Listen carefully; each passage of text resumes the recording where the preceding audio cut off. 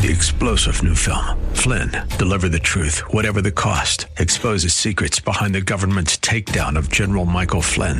Flynn knew what the intel world had been up to. He ordered the first audit of the use of contractors. This set off alarm bells. He told the truth. He was the most dangerous person for Donald Trump to hire. They had to get rid of Flynn.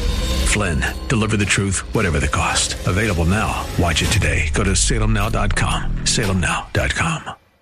Grace and peace to you, and welcome to Reaching for Real Life Radio with Sean Azzaro, the senior pastor of River City Community Church in San Antonio, Texas. Now, this is a church that exists to help people like you find the real life you were created for and find it to the full. That's what Jesus promised in John 10:10. And today we continue in this new series called The Exodus, as the end of this series will end with Easter. Now, as the children of Israel were slaves to the Pharaoh, there are things in all of our lives that you may also be a slave to. Is it addiction? Is it fear? Or maybe it's abuse, modern-day slavery. Pastor Sean will share 3 key things to living free. And living free means living out God's plan and purpose for your life. ReachingForRealLife.org has this full message, sermon notes, and series available for free. If you feel led right now to bless this listener-supported radio ministry, then please do so today. There's a place to give at ReachingForRealLife.org. Today it's part 2 of the message called Breaking Free in this series called The Exodus. Pastor Sean is picking up on the story of Harriet Tubman. It's time for Reaching for Real Life Radio. So in Philadelphia, she connected with a group of abolitionists and determined to become what they called a conductor on the Underground Railroad. The Underground Railroad was these different places along the way that would help escaping slaves and that were run by the abolitionists. And a conductor was like a guide. And so she wanted to become one of these guides. Well, over the next 10 years, she made 13 trips back, each time risking her own freedom, probably risking her life. 13 trips back, leading over 70 people out of slavery. Now, she claims 70. Others have suggested more than 300 people owed their freedom to Harriet Tubman. Now, we all knew that part. That was the part I knew. What I didn't know is when the Civil War broke out in 1861, she became a spy and a scout for the Union Army. And it was because of her extensive knowledge of the geography and the workings of the slave underground. So they're like, wow, this woman is unbelievable. But she's not done. In her later years, we find out that she lived with family and friends on a piece of property that she owned. And you're like, wait a minute. Okay, she was a slave. She came back, began doing all these things. All this work. How did she ever have time or the ability to buy a piece of property? Her job as a maid. And somehow she was able to buy a piece of property, and they built a home, so family and friends lived there. She, a few years later, bought the piece of property next door, the adjacent property, and she built and founded the Harriet Tubman Home for Aged and Indigent Colored People. And years later, at 90 years old, when she was sick and needed care, she died of pneumonia at 90 there in that home. And I'm just like, holy cow, this woman's entire life, who is she? What an amazing passion. It's like she could never stop. What you need to know, look in those eyes. You want to mess with her? Here's the deal. The movie depicted her as kind of hard and a little bit radical. You know, not really understanding of people who weren't serious. And I'm like, when you think about what she went through, you think about what she had to fight to break free, and you think about what was at stake, it's like, yeah, I guess that would make you a little bit radical. I guess that could make you the kind of person that, you know, more laid-back people might not really be able to relate to. Because she had this incredible drive. And see, here's the thing. She was radical because those who've been enslaved and truly set free understand what's at stake. Like maybe nobody else does. They know what enslavement is like. They know the crushing, soul-crushing heartbreak, and then they know what freedom is like. And it's like, I want to do whatever I can to see people set free. She could never have set those people free if she would have remained a slave, if she would have never gotten free first. See, that's why you'll never reach the world until you've truly been set free from the world. Quickly flip over to John 17. I want to look at just a couple things that Jesus said. This is a high priestly prayer. John 17, I'm going to begin reading at verse 14. I think he gives us 3 keys in this passage to breaking free that we can look at. Listen to what Jesus says, verse 14. I've given them your word, talking about his followers. I've given them your word, and the world has hated them because they are not of the world, just as I am not of the world. I do not ask that you take them out of the world, but that you keep them from the evil one. They are not of the world, just as I am not of the world. Sanctify them in truth. your word is truth. And then he says this, as you sent me into the world, so I have sent them into the world. There's three very important points that Jesus is making. First thing is, we are not of this world. In fact, he says the world hated them. It's going to hate them just the way it hates me. And that's hard. That's hard for us to think about. Again, those of us who've grown up in America, we've had it kind of, well, maybe not. I don't think we understand in the same way that some others might. But Jesus made crystal clear, yeah, they're not of this world. The world hated me. The world's going to hate them. And he said the reason is he's not of this world. He says they're not of the world just as I'm not of this world. My kingdom, remember what he said? My kingdom is not of this world. It's something different.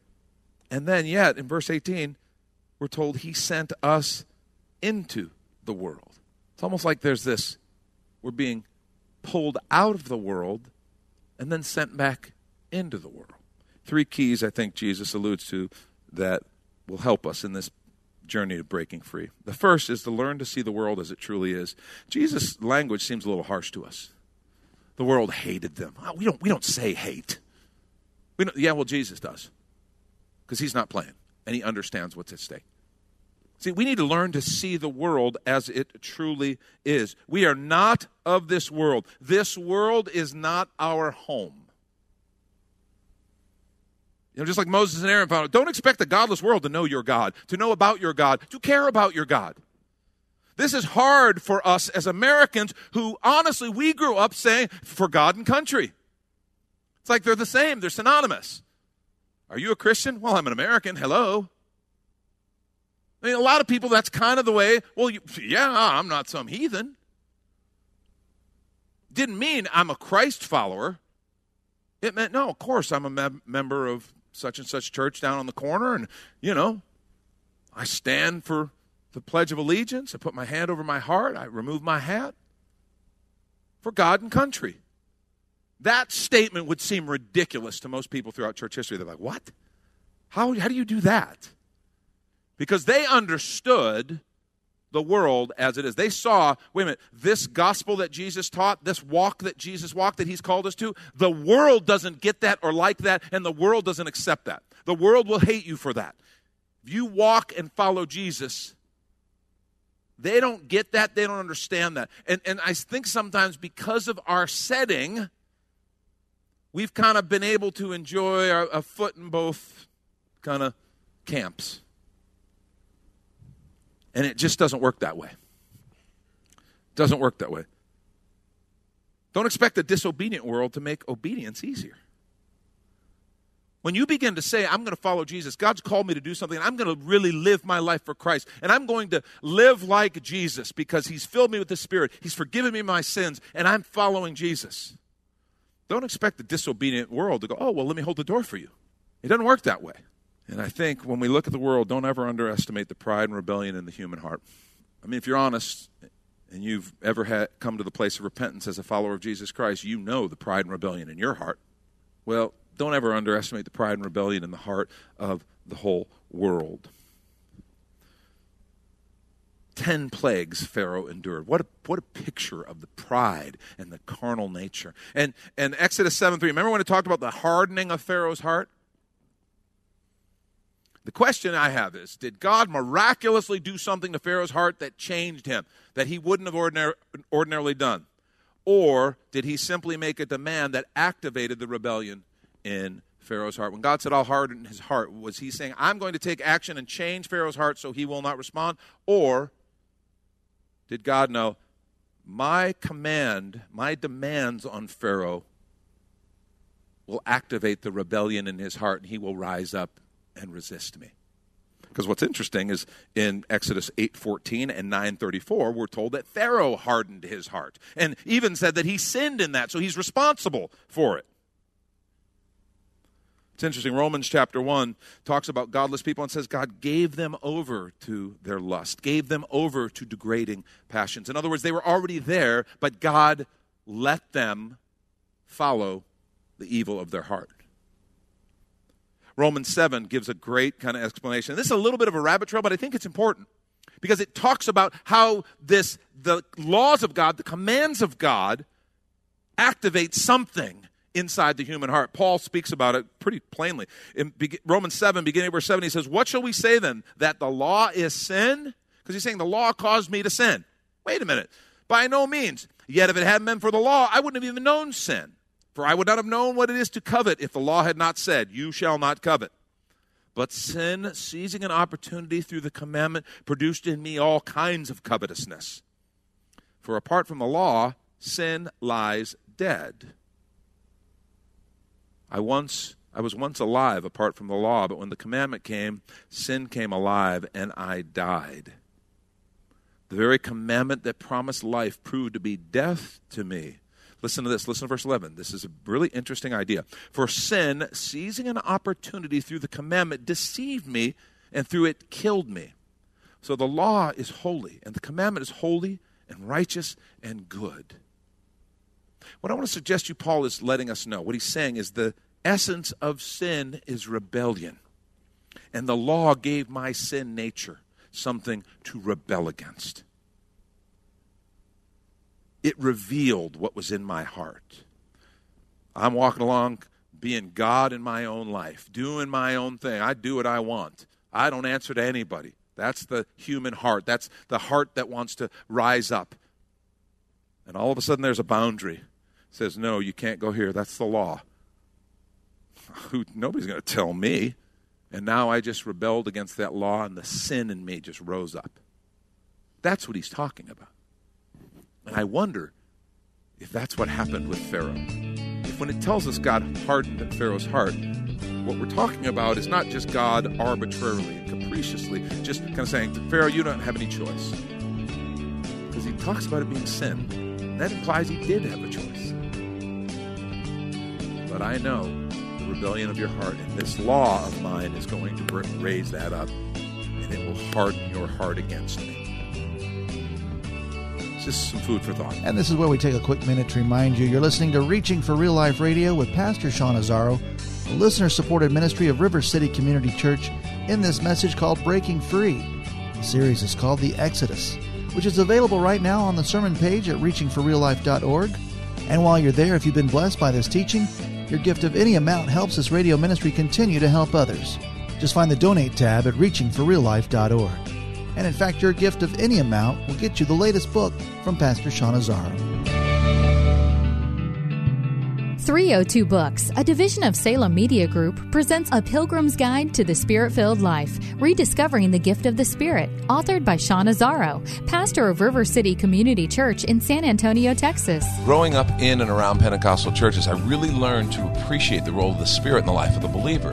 But I also saw what I considered to be imbalance and excess in some of our churches when it came to how we taught about the infilling. Now available at Amazon.com, Sean Azzaro shares his most requested teaching and radio broadcast series in a devotional form, encouraging you to embrace the Spirit-filled life. I wrote in a devotional style to encourage readers to examine the Scripture with fresh eyes and make room for the Lord to speak about the role of the Spirit in our lives. The goal of the whole book is to simply make you hungry for more of the Spirit. Order your copy of A Pilgrim's Guide to the Spirit-Filled Life by Sean Azzaro today at Amazon or reachingforreallife.org. And now the conclusion to the message, Breaking Free. This is Reaching for Real Life Radio. You'll never reach the world until you've truly been set free from the world. In this world, we got to understand how anti-Christ this world and its systems are. So the first thing is learn to see the world as it truly is. Second thing is decide to leave that world by following a new king and living for a new kingdom. Decide to leave by following a new king and living for a new kingdom. You can't kind of leave. Okay? You can't sort of leave. Well, I sort of want to leave the world systems. I sort of want to follow Jesus in his way, but I kind of want to do this too. So I'll just kind of keep my foot on both sides of the fence. It doesn't work that way. We have to decide as followers of Jesus Christ, it means I'm following a new king. I'm living for a new kingdom. Remember what Jesus said? I'm not of this world in John 17. He said, I'm not of this world. In another place, he said, my kingdom is not of this world. What that means is all of a sudden I'm born into a new family. I have people who now I share spiritual DNA with. I'm born into a new culture, new understandings, new values, new rules and new norms. Because I'm now under a new king. I'm following a new king. I'm part of a new kingdom. Everything is different. And this is hard for us. See, follow Jesus. And that means no compromise. I don't get to follow Jesus and, no, I follow Jesus. And I'm telling you, this is the part where for those of us who are Americans, in the American church right now, we are struggling because we have kind of convinced ourselves for many years that we didn't have to make this choice. And really, on an overt kind of fundamental level, we kind of didn't. We could be an American in good standing and accepted and, successful and all those things and be a Christian. There was no negative ramifications of that. And we did have this God and country thing, and they kind of went together. Well, as that has changed, it's changed unbelievably. Think about the last 10 years, how much has changed. As that has changed, we're struggling. There used to be political groups called the moral majority or the religious right, and through legislation, through getting politicians elected, we could kind of keep some of our values and some of our morals at the center of our nation. And you got to understand something. I am grateful to have been born in America. I am grateful for this nation. That being said, things are changing at an unbelievably rapid pace. Stop and think about our sexual ethics that the Bible teaches us about healthy family. Sexuality is so important because it's the gift God gave us to share in His creative nature. That's why it's called procreation. We get to share. We get to help be involved. A man and a woman together get to help be involved in bringing people into the world. What an amazing privilege. What a gift.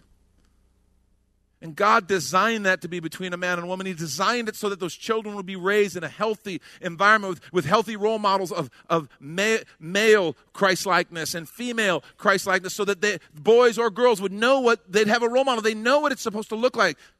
And they would have every opportunity to make that choice to follow Jesus themselves. That was His design. What I just said is considered hate speech, illegal, bigoted, and dangerous by a whole lot of people. Max Lucado was asked to speak at the National Cathedral. He's Max Lucado. Max Lucado, right? He was asked to speak at the National Cathedral. Have you ever heard Max Lucado speak? Is there a nicer person on the planet? Maybe Jim Phillips, I don't know. But Jim can really be acidic sometimes. So no, not Jim. Mark's very nice. But Max, I think Max is right up there. He's gentle. He's kind. Well, it turns out 10 years ago, in talking about biblical sexual ethics, he said some things that members of the LGBTQ plus community found offensive. And so they wanted him canceled. They didn't want him to speak at the National Cathedral. They wanted an apology. And it's like, what, Max Lucado? I've listened to that guy a lot. I've talked to him. I've met with Max. He is a neat guy. He's so gentle. It's like, dude, if that guy's offensive, what chance do I have? Zero. Thank you, Christina. Say, no, you have zero chance. Maybe negative chance. No, I'm serious. But this has happened also so quickly. And it's like the world is changing and morphing so quickly under our feet, the church doesn't know how to deal with it. And we're in many ways not responding well to it. But what's happening, and I have to tell you, I think this is going to be good for the kingdom of God. It's going to be good for the church. Now, the church is going to get smaller. Because a lot of people who are just in the church because good connections and, I want to be a good person. They're not really into the whole following Jesus part, but, I'm part of the church. Those folks are going to fall away because they're not going to suffer the being ostracized, being labeled, maybe even being litigated for our views and our decisions and the things that God has asked us to be about.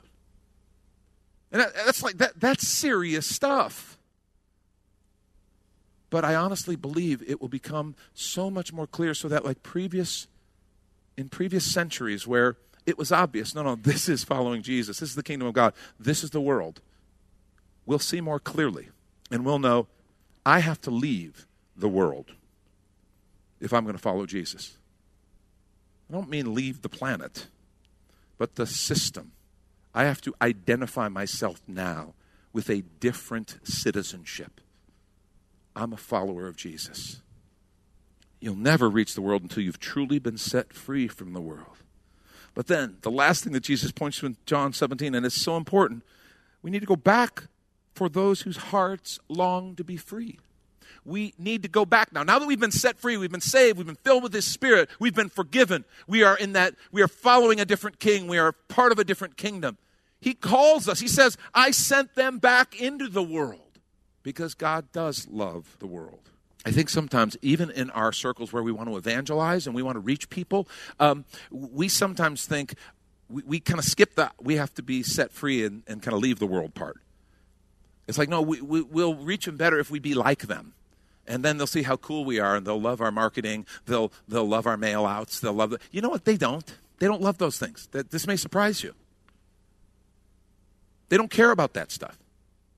The only thing that actually draws a hungry heart, and that's so important, that hungry heart part, is when they themselves have come to understand, I don't want to live like this anymore. God created me for something more. And they're hungry for that something more. And they see something in you or I. They see the power of God in the life of a believer. They hear of the power of God. And they go, I want some of that. That's how it works. I can't make someone want to be free. See, we go back for those whose hearts long to be free. Only the power of God can break a hard heart. The good news is, don't ever underestimate the power of God. Once we are free, once we've been set free and He's broken that hardness in our heart and He's led us to salvation, He's filled us with His Spirit, our hearts will long to see others free as well. Just like Harriet Tubman. Just like something in her said, no, I'm free and it's awesome. And I want that for others. And so I'm going to risk my life, give my life to the prospect of helping other people experience what I'm experiencing. Another great example of that is St. Patrick. You know, this week we're going to be celebrating St. Patrick's Day. You need to know that hasn't always just been a celebration of drinking beer. I realize what it has become.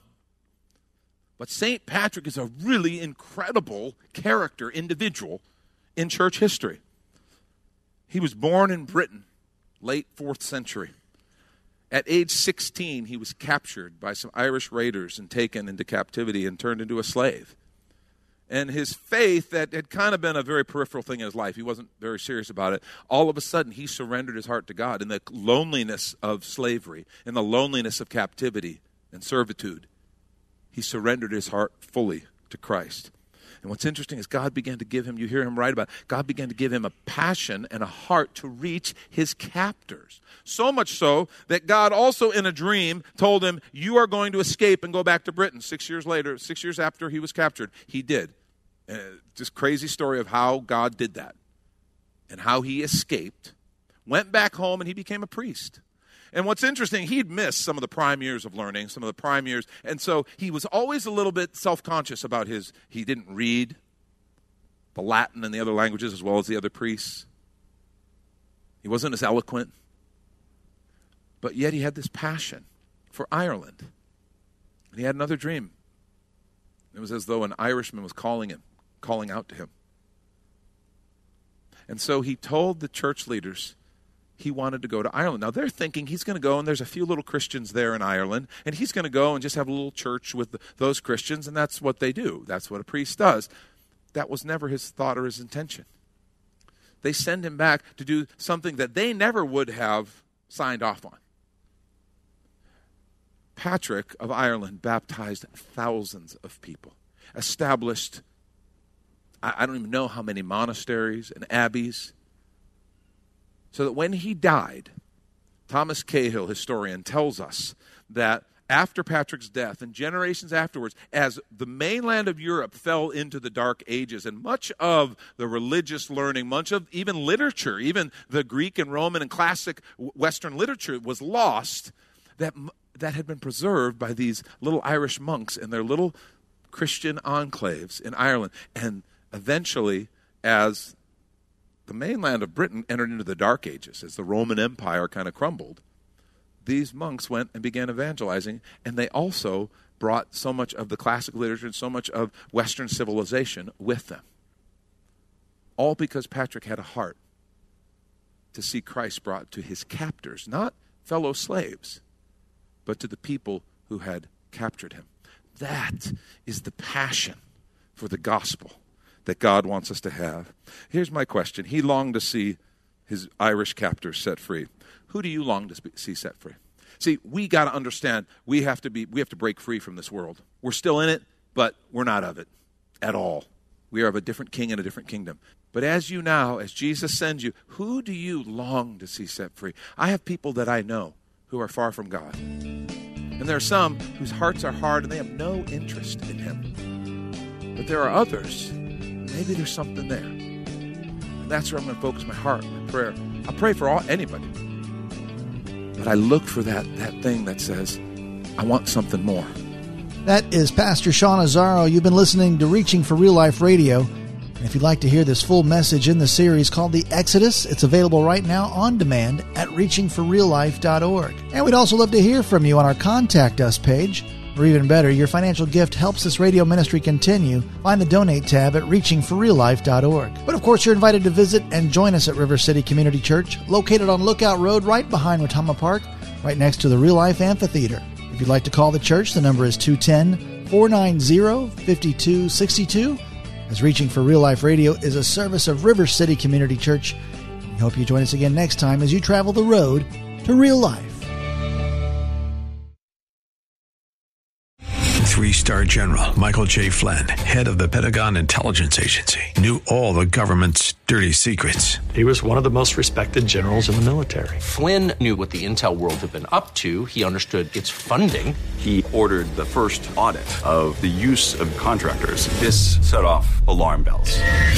The explosive new documentary, Flynn, Deliver the Truth, Whatever the Cost, uncovers the facts behind this scandal. Flynn told the truth. He was the most dangerous person for Donald Trump to hire. I find out the worst enemy that I'm going to face in my life is right here in America. They took my assessment and they wanted me to change it. And I was like, I'm not changing it. They had to get rid of Flynn.